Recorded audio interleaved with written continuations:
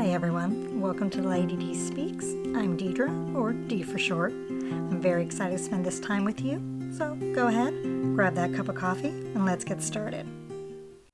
So, oh my goodness guys, I cannot believe that summer break is almost here, or for even many of you it's already started. If you're like me, you're very thankful for the break, but you're also wondering how you're going to spend that time with your family. Well, of course, I'm here with a suggestion today. How about books?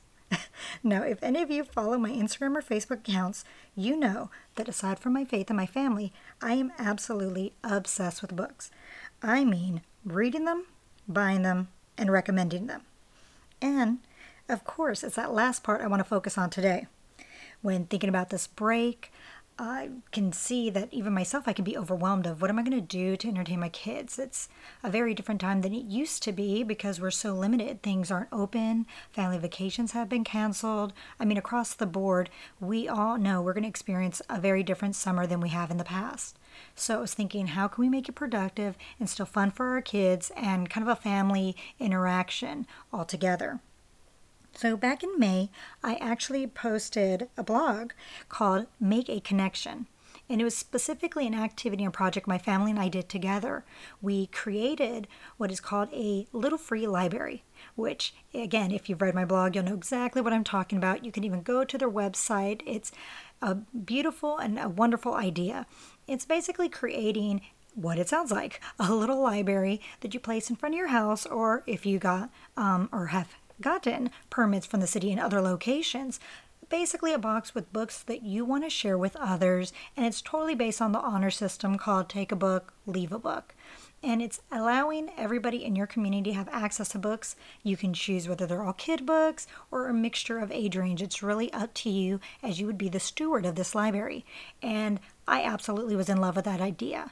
Aside from many of the dreams I have, of course, one was to have, I should say still is to have, a bookstore. I don't know why, I just love the idea of a cozy, quaint place where I can get to know my community and we all gather around books and just everyone enjoying it.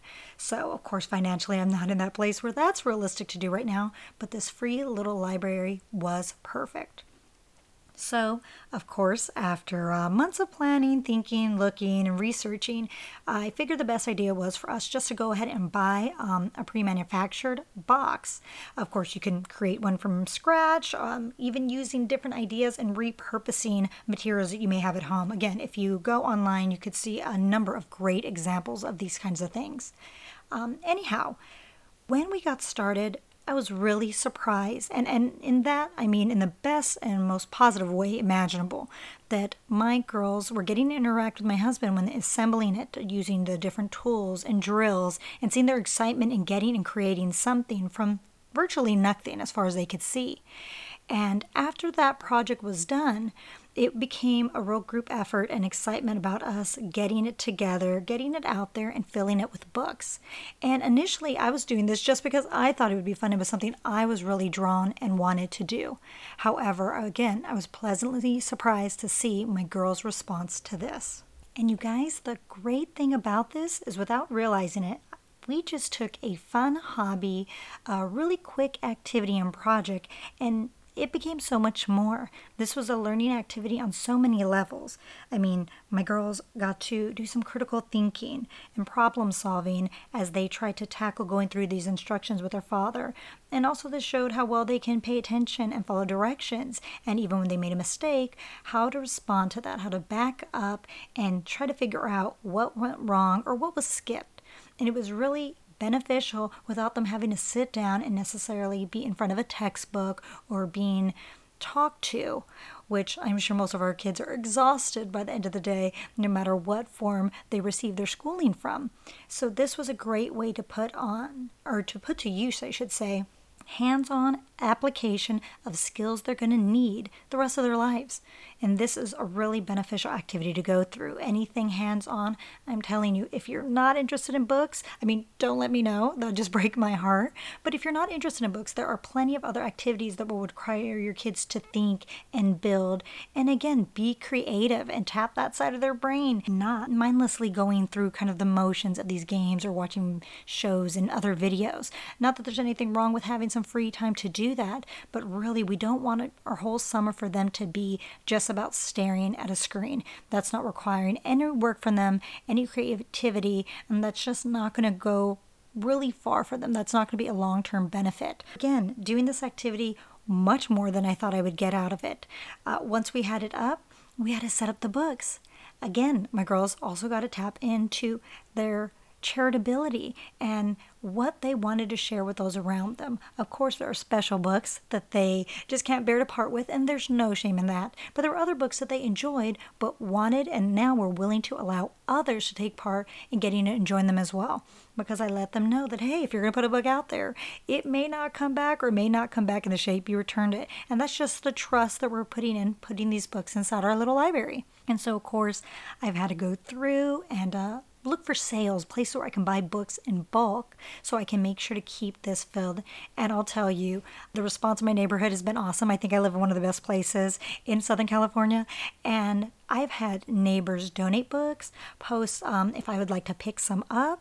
And again, they come for all age ranges, and these books are so much more variety than I think I would have bought. I have my favorite niches and things I like. There's specific books my girls love, but you need to have more variety. You need to think about your audience and what they're going to want. And it was just amazing to see the outpouring of support from my neighbors. Like I said, most of them complete strangers at the time too, donating because they saw how beneficial this was and how much fun their kids were having coming over to our little library. And again, it's been a blessing on so many levels. And when we're thinking about this summer, as we're maybe disappointed if beaches aren't open or amusement parks are still closed, let's think of the fun we can have as activities as far as discovering the outdoors, hiking trails, biking, even to local stores, doing something different out of the norm.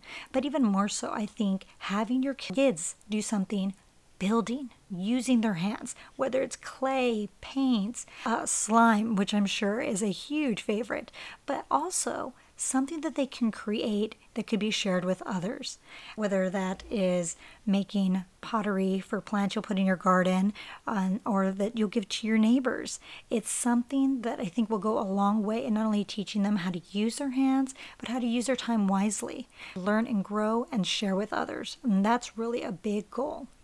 But if a little free library isn't for you and your family, go ahead and pose a question to your kids. Ask them what they would like to do.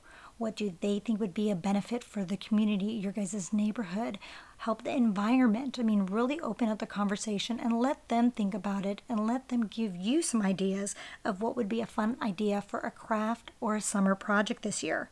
I mean, you may be surprised with what they come up with. Go ahead and drop me a comment about what projects you and your family have done in the past or plan on doing this summer. I'd love to hear it.